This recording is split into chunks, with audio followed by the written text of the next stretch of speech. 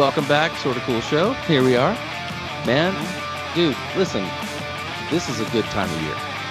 It is the best. I mean, first of all, you and I both kind of live in the South, and the humidity sucks. So the fall brings really good weather, typically. Yes. Pretty decent weather down these parts. It's like the humidity starts to go away a little bit, and it's not so sticky when you walk outside. Right. It's not so sticky sweet. Yeah. When you, football.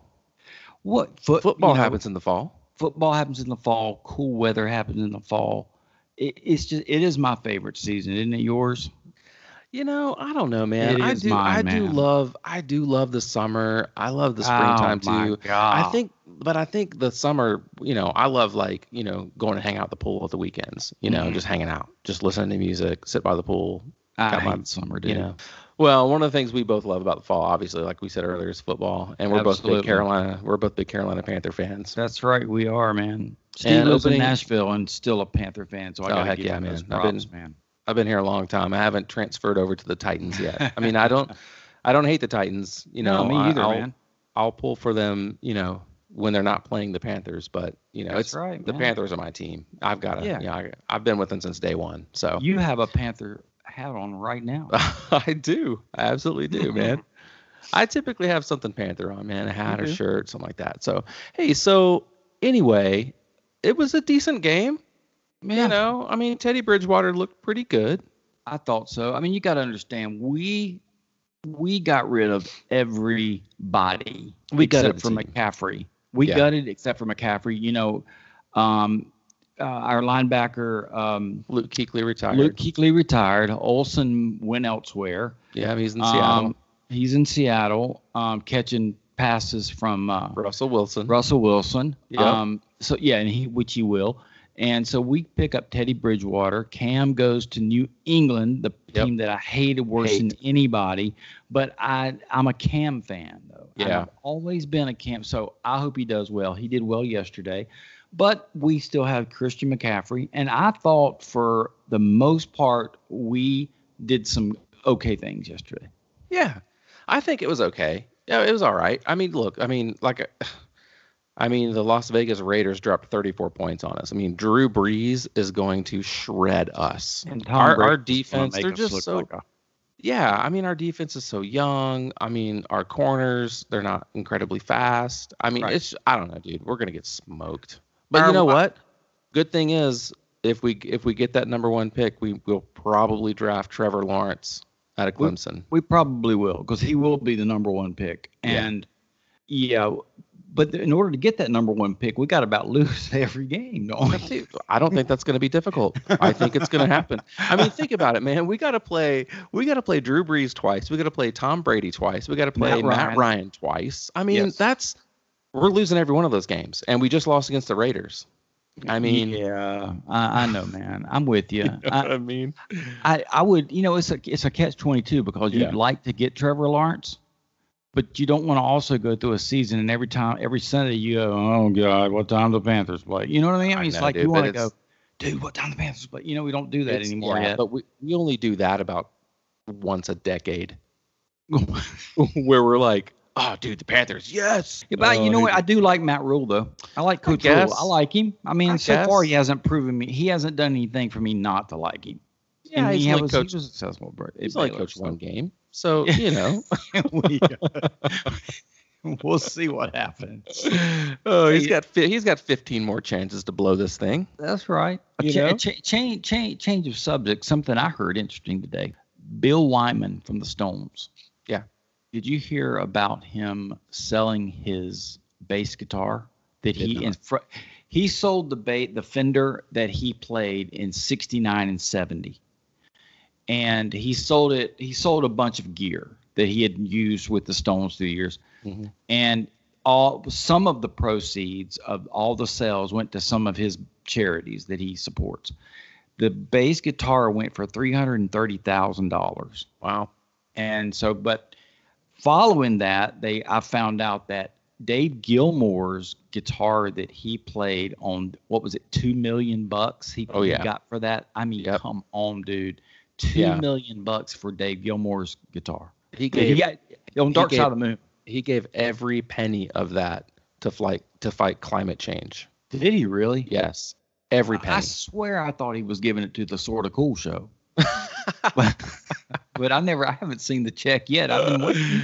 Oh man, dude. I didn't know he did that with it. Yeah, man, that's what he did with that money. It's so crazy. I just spent I didn't spend anywhere near $2 million or 300,000, but I did spend about $75 on an autographed Pete Rose baseball. You did? I did, man. My grandmother cussed him every time. Every time Pete Rose came on the TV, my grandmother would stand up and she would hurl the most obscenities to him. She hated that man. Man, he is my, I was born in Ohio. Cincinnati guy, that's right. Yeah, I grew up in North Carolina, so I've always been a Reds fan, and Pete Rose is my favorite player of all time. Charlie Hustle. I mean, come on. The thing that frustrates me to no end is that baseball, in and of itself, is about hitting a ball. It's totally about hitting a baseball. And no one in the history of the universe has done it better than Pete Rose. And they want to keep him out of the Hall. That drives me crazy. That is one of the biggest sports travesties of all time. The fact that Pete Rose is not in the Hall of Fame. And I guarantee you ask any player playing baseball today or played baseball in the past, and they would go, okay, so the dude made a mistake or two or three. Yeah. He deserves the Hall is about him being in there because of his performance in a game. It's not, that's like, Kiss didn't get in the Hall forever. Yeah. And they should have been in it years ago. And you put them in the Hall because of what they've done for rock and roll, right? Yeah. Same with baseball. Pete Rose should be in the Hall of Fame. There is no doubt about it. And that's a travesty from baseball that he's not. But you paid $75 for a autograph. Yeah, I did, man. It was, it's authenticated. It's, it's an official, authorized, autograph. It was witnessed by this particular grading company. And I did my homework, did my research. I have a Mickey Mantle ball that I got signed personally by him when I was about 11 years old. And, he's one of my other favorite baseball players. And I was just like, man, I got to have an autographed Pete Rose baseball, man. I just have to have it. And it wasn't that expensive. And I thought, man, the guy's still living. He's still signing baseballs. Absolutely, man. Might as well get it now.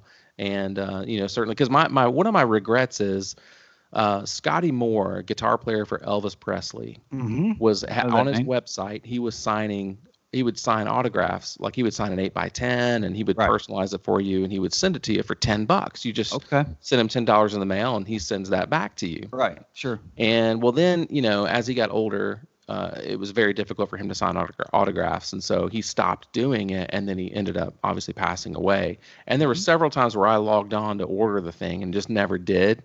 Yeah. And now I could kick myself because I'm like, of course. Huge Elvis fan. Well, now, I could find one online somewhere, but I don't know. I had an opportunity to get one personally from him and just never did it. So my father had a Mickey Mantle rookie card and saw Mickey play when he was, but my grandmother threw it away. Literally this is the same one that cussed out Pete Rose now. It's the same one that cleaned out the attic in Philadelphia where my dad grew up and threw Mickey Mantle rookie card into the trash can, along with every other card he had at that time. Yeah. My dad was in college playing ball. You know how like when you're a kid, you would put baseball cards in your bicycle? Absolutely. Yeah. Well, yeah. I put a Mark McGuire 85 Olympic rookie card. Didn't know who he was back in 85. You know what I mean? Like I just thought, everybody did that, man. I had a Hank Aaron card. I probably did that with too. Oh my gosh, dude. So you bought some cassettes recently. I saw. I did. I saw that you and I ordered. Good gosh, and it's your fault because I didn't order cassettes, but I ordered Kiss Alive on 8-track, and then oh my gosh, I put a bid in. And right now I'm the highest bidder, but I put a bid on double platinum Kiss Alive 2, Dynasty, and one a Rock and Roll Over 8-track. Wow. I'm kind of hoping I don't win, but I think I'm going to win it. And then I have to do it. So in your cassettes, I saw that you had got you some hair metal glory in your cassettes. But here's the question: Did you get any Van Halen? Well, so I did. There actually were a couple Van Halen cassettes up there, where I was kind of digging around, and I did buy 5150. Okay. Which is the first Sammy record, absolutely, right? The first Sammy album that they did, which was the album right before that was the diamond selling 1984. It changed everything about Van Halen. Yeah, their sound. I mean, that's where the synth sound really started to come from. I think that it's the reason why Roth. I mean, because Roth said, he's leaving because of musical differences. I gotta believe it's because of the synthesizer stuff. I just don't think that was his thing. I thought he felt like that was as cheesy as he is as a human. I think he felt like all that synth was kind of cheesy musically, and he just wasn't willing to do it. What did you think when you first heard? First single obviously was Jump. So yeah, for me, in 1984 I was 9 years old. So okay. But I did listen to the very first Van Halen record, that came out in 78. I was listening to that at that time. My dad had it, so I was spinning his records on the record player, and I mean, I loved Van Halen. Van Halen was great, but I didn't really have the kind of musical palette, I guess, to really understand the difference between a synthesized song and a guitar-driven song. I mean, for me, it was just like, that's the same guy singing, and it sounds great. It's a really good song. I hear what you mean. Yeah, for me, I really was kind of like, because I remember when it came out, and I remember where I was in my life at that time, and I was too a Van Halen fan, coming from the previous records, Fair Warning and all of them. I loved Fair Warning, and I loved the first three, and I didn't love Diver Down. I just wasn't into that record, although I have it. But when this came out, every time I turned on the TV, that video was playing. Jump was playing, and it caught me really quick, and I really liked the tune. And it was, but it was so different. And it was, of course, I've got the record. I went and got the record. I saw the tour as well. Yeah. And the tour was really different because a lot of synth going on in that tour. A lot.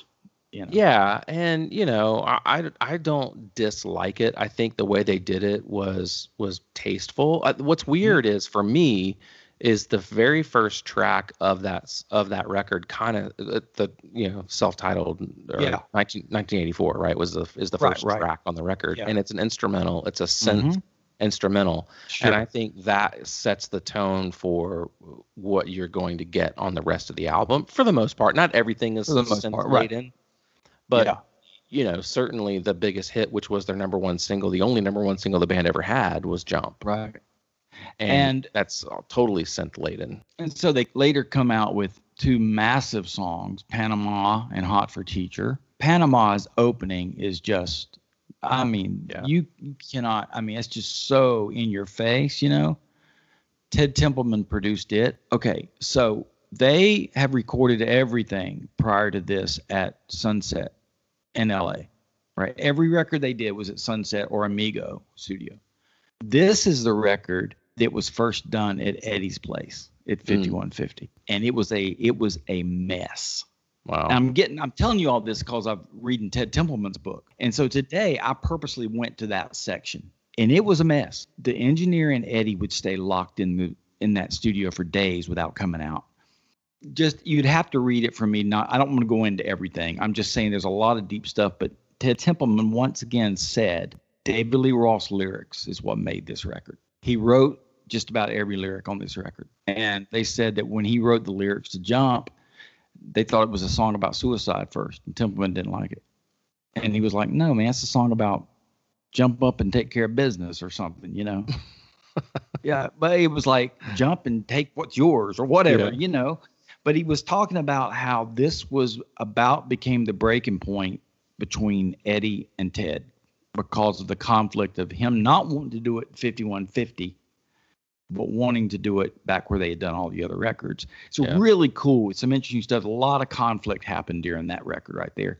Templeman don't love the record at all. Well, love it. and it's wild. I mean, I think it's a different kind of album. You know, it's like I said, man. There's 9 songs on this record. The first one is a 60-second synthesized just keyboard solo. Yes. I don't know. I mean, you know what I mean? So in all reality, this is an 8-song album. You know? Yeah. Well, like, right. It's an 8-song album. There were 4 singles. So Jump, which went to number 1. I'll Wait went to number 13. Panama went to number 13. Check this out. Hot for Teacher only went to number 56 on the charts. What? MTV is what made that song huge. That's why we all know it. We all know it because of MTV. It was a huge music video, but the song itself didn't do anything at radio.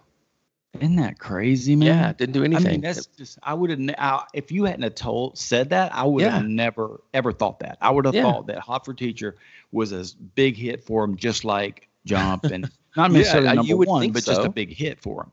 You would think so. You would think it would be a huge record, but it just wasn't. And, you know, the other great thing about this is just so, like, you know, nowadays, man, I don't know that you're going to see very many albums sell 10 million copies ever again. You're right. You know, this one sold 10 million copies by 1999, I believe. Okay. Is when it sold it hit 10 million in 1999. So it came out 84. And then by 1999, it had sold 10 million copies in the U.S. I mean, God, that is just so freaking many records. Because we have talked about records in our other shows that have sold, you know, 12, 14, whatever million. And you talk about, you know, Back in Black and Hotel California stuff. Yeah. You're right, man. To think about that is like mind blowing because it just doesn't happen anymore. You know? Happen. But interestingly enough, you know, the writers of I'll Wait was, and it was another source of conflict. I'll Wait was written by David Lee Roth and Michael McDonald. Michael McDonald was not given credit on the record at all. His name's nowhere. And they refused to give him credit on the record. Eddie said, nope, didn't do it. He didn't write it, but he did. Roth asked Templeman if he could get a hold of Michael McDonald to see if he would co-write with this. Wow. I learned something about Roth through this reading this. He's a lot smarter than people give him credit for. Yeah, he's a vaudeville act, right? And he acts like a goofball now. Yeah. But the guy can write lyrics. And they're weird lyrics, you know? But yeah, Michael McDonald wrote that song and they got no credit. You mentioned this whole conversation started by that 5150 cassette that I bought, you know, which was Sammy's first record with Van Halen. You know, Sammy obviously had a very successful career prior to this. I mean, he had his band Montrose. Very much. He did very well with, and then obviously his solo career. He had just come off really the biggest record of his solo career. I mean, he had a platinum album to his credit. That record came out in July. So 1984 from Van Halen came out in January of 84. And then Sammy's VOA came out in July of 84. So same year. Also produced by Ted Templeman. Yeah, absolutely. And that's the record that had I Can't Drive 55, which is a smash. Yes. Right? Yes. You know? It was a top 30, you know, radio single, and that album sold 1 million copies. And so that's a great record, I think. It is, man. And it's interesting to me to see an artist like Sammy, who has had all kinds of success, and even as a solo artist, he kind of controls his own destiny. He's coming off of a hit record, and he leaves it all behind to go join Van Halen. Right. Which, look, hindsight's 2020. It probably was the best decision he ever made, career-wise. Because it only boosted his solo stuff too, you know? Yeah. It only did that. But, you know, it's interesting. Remember a few shows back, we were talking about the different things, and Van Halen was one of the things we were just in passing talking about, how Templeman had mentioned when he first saw Van Halen that he thought, nah, this dude's not the singer, but if I can get Sammy Hagar in here, he's the man. And how interesting is it that he ends up producing Sammy's first record and then I think he produced 5150. Did he not? Or Ted did not produce 5150. Okay. That's the record that does not have a producer listed. It has the same engineer, but there's no producer listed. It says Van Halen performed by. Yeah. Performed by the guys. Yeah, but no producer. Yeah. But Sammy, man, when he, you know, it almost makes you think, you know, when they did Jump and when they did that record, they kind of kept that whole scent thing going when Sammy came on board, because it was, really changed. It was almost like it was meant to be, like Eddie already had it in his mind that I know what I want to do with this, and look, it man, continued. The band is named after him. Right. You know what I mean? Him and his brother. I mean, they're going to make the decisions. I don't care if, I'm almost finished reading Steve Gorman's book from the Black Crowes, and he was an original member of the Black Crowes. Right. It was Chris and Rich Robinson, Steve Gorman, and then everyone else, right? Because it was kind of a little bit of a revolving door with the rest of the band. But those are the three constants, and they were three equal partners in that band. But even Gorman knew, it's like, how am I going to do this when it's the brothers? It's like the brothers are going to call the shots. This is Chris and Richard's band. Yeah, even though it wasn't legally their band, Gorman knew that those guys were going to call the shots. He constantly struggled and wrestled with that, trying to make that happen. But you got to think, if the band is named after you, if the band is called Van Halen and your last name is Van Halen, the buck stops with you. And if David Lee Roth wants to do something, sorry. Right. So, and go do a solo record, which he did. Yeah. And that'd be like our band being called Blair. You know what I mean? Yeah. Well, what's funny, man? I was talking to my son about when David Lee Roth left Van Halen, and I was like, oh yeah, dude, like he had, Greg Bissonette on drums, Billy Sheehan on bass, Steve Vai on guitar. And my son was like, oh my gosh, he's like, it's not even fair that he goes from Eddie Van Halen to Steve Vai. You know what I mean? Like that's my son. He's funny. Like, it's not even fair. Like, how does that even he's got two amazing guitar players. Yeah, it's not fair. I mean, Steve Vai, I saw a solo gig with him on TV about a year ago, and I've never really paid much attention to him outside of him playing with bands and so forth, like Roth, whoever. But I never saw him just solo, and I was just amazed. I mean, I know he's a massive player, but I just never had paid attention to him. And so, Roth had a band of champions in that. Yeah. I mean, that was a great band, Yeah, and with Steve Vai, I mean, there's a classic scene in Crossroads, the movie. Yes. With Steve Vai and Ralph Macchio in the scene. Yeah. It's a great movie. That's an incredible scene of Steve Vai playing. Yeah. And Vai, obviously he played with Whitesnake as well. Yeah, that's right. I mean, look, man, that guy's ridiculous. God, I forgot about him playing with Whitesnake, man. He did play with Whitesnake. Was that pre Adrian Vandenberg, or was that same time frame? Well, it was. That's who he replaced. Okay. Yeah, it was Vivian Campbell. I'm almost positive it was Vivian Campbell. You're right. And then Vivian left to go join Def Leppard when Steve Clark died. That's right. Okay. Yeah. And speaking of Vivian, I never realized that he played for Dio until I got the records. And I was I was listening to Dio's that record, Holy Diver. Yeah. And I was listening to that and I was thinking, who is this playing, man? Because this guy is killing it. So I pulled it up and I looked and I was like, oh my gosh, that's Vivian Campbell, because he doesn't play like that in Def Leppard, of course. No. But that shows you the talent that those guys have, because able to come from Dio to Def Leppard and just blend right in, and with Whitesnake as well. Mm-hmm. Back to 1984. Now, what's your favorite tune on here? Panama. Yeah, man. Yeah, all day. I agree. I'll be honest with you, man. I like this record. I listened to it yesterday, front to back, and there's really and truly, man, the first 7 songs I'm good with. Let me say, starting with Jump, because I don't care about 1984, but Jump, Panama, Top Jimmy, Drop Dead Legs, Hot for Teacher, I'll Wait. I'm good with that. I even like the Girl Gone Bad to some degree.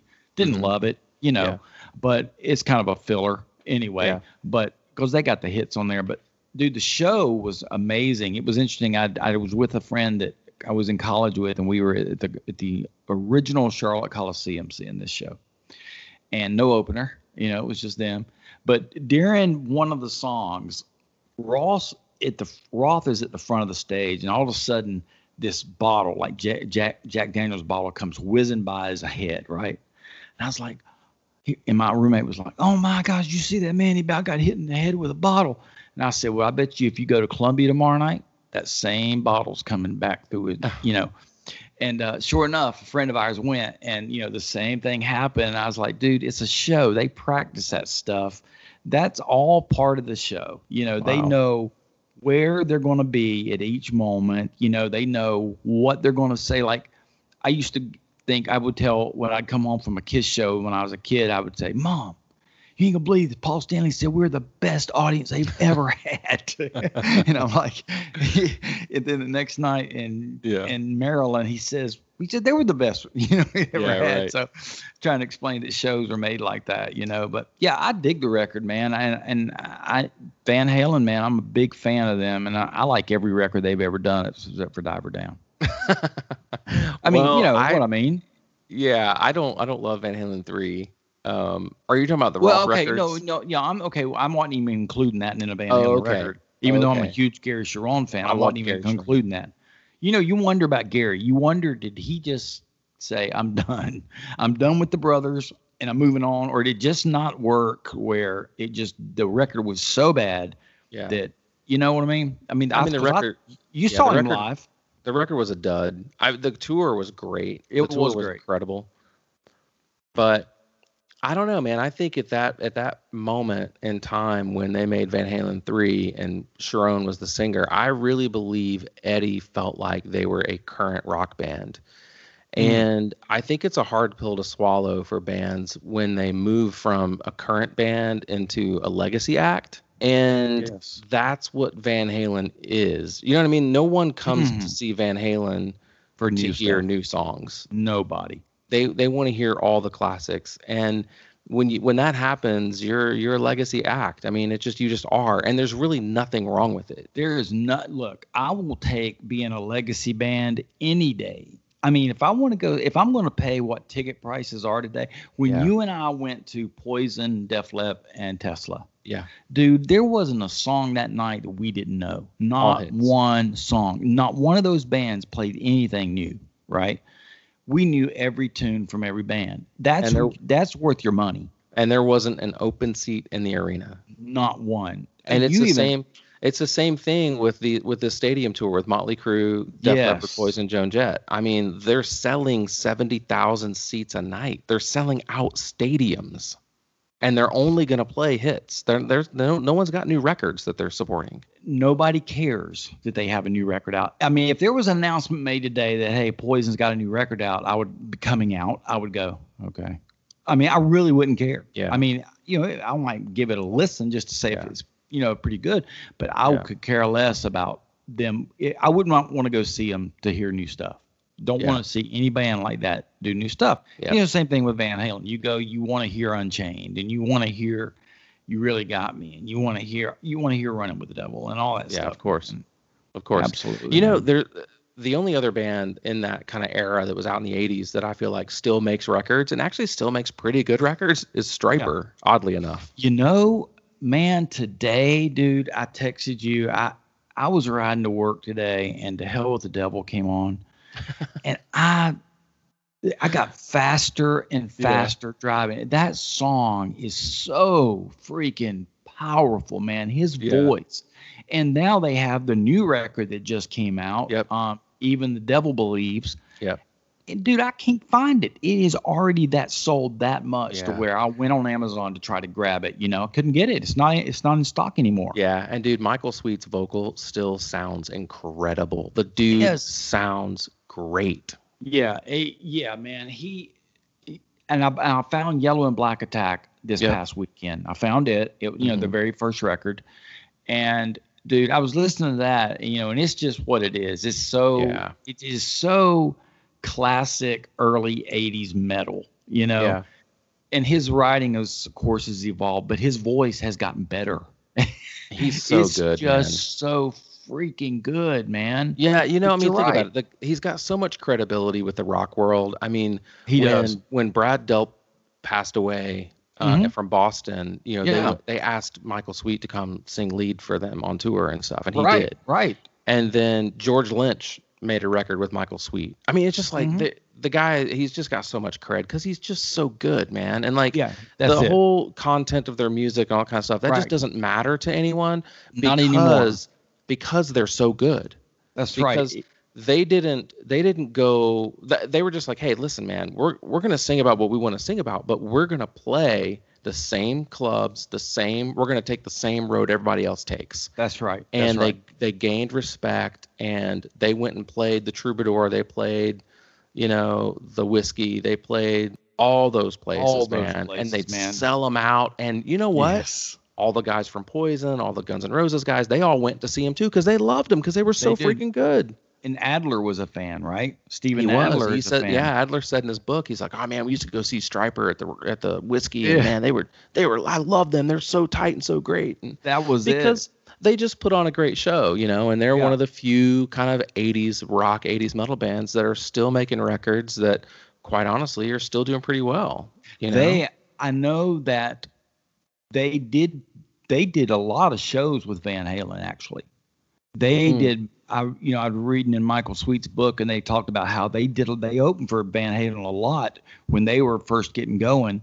And, they said Van Halen treated them with respect, man. And again, it goes back to the fact that they didn't come in there with any kind of pretension or nothing. They came in there saying, look, we're just another band from LA, just like you guys are. We might sing about something different, but you know what? We're not going to get up on stage and embarrass you, Van Halen. Yeah. Because, we're going to get out there and we're going to freaking rock. Yeah, but they had legitimate hits, man. They had hits. They had hits on radio, hits on MTV. They were selling tons of records. They were selling tons of tickets. They were playing arenas, selling them out. I mean, come on. It's just insane. It's insane. Yeah. But yeah, I didn't know Van Halen had done a lot of show, or that Stryper had toured with Van Halen. Yeah. They did, man. But it's cool to know that a band the caliber of Van Halen, had some influence even on a band like Stryper, because how many influences did Eddie Van Halen have on young guitar players coming up? Gosh, dude, he was the guy. I mean, everybody looked up to him. I mean, Dave Buchanan, who played guitar in our band. Yes. I mean, he looked up to Eddie. I mean, it was it was one of those things, man. When you grew up in the era that I grew up in, certainly I'm an 80s kid, I grew up in the 80s. Right. I mean, Eddie Van Halen was the guy. Everybody knew who he was. The influence that Van Halen had on so many bands is crazy. Kramer Guitars did a good thing. You know what I mean? Like by endorsing or him endorsing Kramer Guitars, because I know like Dave did buy a Kramer, and I know that's what a lot of the guys had when I was growing up, were Kramer guitars, because that's what Eddie played. And they would all like tape their guitars, try to tape it up to make it look like that 1984 guitar, so funny, that red, black and white guitar. It's almost like, because it was, the crazy thing about it is, I don't know if he did this on purpose, but Michael Jordan was massive in the 80s, and his shoes were red, black and white. And Eddie's 1984 guitar was red, black, and white. And it was just like, oh, dude, I think maybe because all of us kids were, watching Michael Jordan soar through the air with these shoes. And then we go over here, we look at Eddie Van Halen with this guitar, and the color scheme was exactly the same. And I think maybe subconsciously we equated all that with greatness. And you just wanted to have the Air Jordan shoes, and you wanted to have your guitar taped up like Eddie Van Halen. 1984. Now think about this. Remember what came out in 1984? Purple Rain? Think about all the big records that came out in 1984. That was a huge. 1984 is one of the most memorable years for me in my life. Wow. For several reasons. I quit college that year, and because I wanted to do something else. But the music that was out that year, there was a lot of great stuff going out. So not only was there all these like Purple Rain and a bunch of other stuff coming out, but Van Halen's 1984 hung in there right with all the pop stuff that was out too. Because on the videos, you saw Jump, and then you saw Purple Rain, or you saw, Tom Petty or whoever you saw. But Van Halen's coming from a hard rock thing, and then all of a sudden they are considered somewhat of a pop.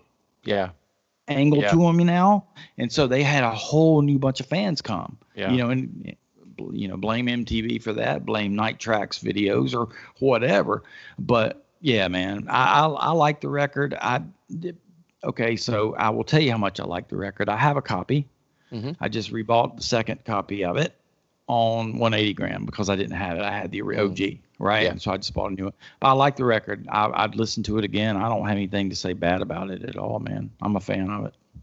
Yeah, man, it's great. I mean, it brings back a lot of memories. I think the cover in and of itself is really iconic. You know, you see that little kid with that little smirk on his face with the angel wings smoking a cigarette. And was that not one of the records that the PMRC just jumped all over, man? Ah, man, maybe they might have. I don't know. They did, dude. You know they did. And you know the other thing about it too is it doesn't say. Well, I mean, it does say 1984 on the record, but it says it in Greek. Not Greek, Roman numerals. Oh yes. On the record, you know what I mean? Which I thought was really cool. You know, because we always call it 1984, but it doesn't specifically spell that out like in English, right? You look at the cover and it says Van Halen. Well, what are those Roman numerals off to the side? You know, that's what it is. 1984. We just automatically called it that, didn't we? Wow, man. Well, hey, man, listen, we have a blog out. Yeah, we do, man. Check out that blog, man. Absolutely check out that blog. We think you'll like it. There's some good stuff about it that's different than what we talk about on the show. And it's really easy to find, thesortofcoolshow.com. Yeah, it's additional content. I mean, it's a little bit more commentary, a little bit deeper discussion, exclusive articles that you won't hear on the show, but you'll see on the blog. And it's a really cool place for us to kind of expand a little bit different thought on things and talk about things in a different way that you really don't have time to do on the show. Hey, man, all the time, bro. Was, man. Absolutely, man. Great seeing you again after a week ago. I'll see you next week. Take care. All right, dude.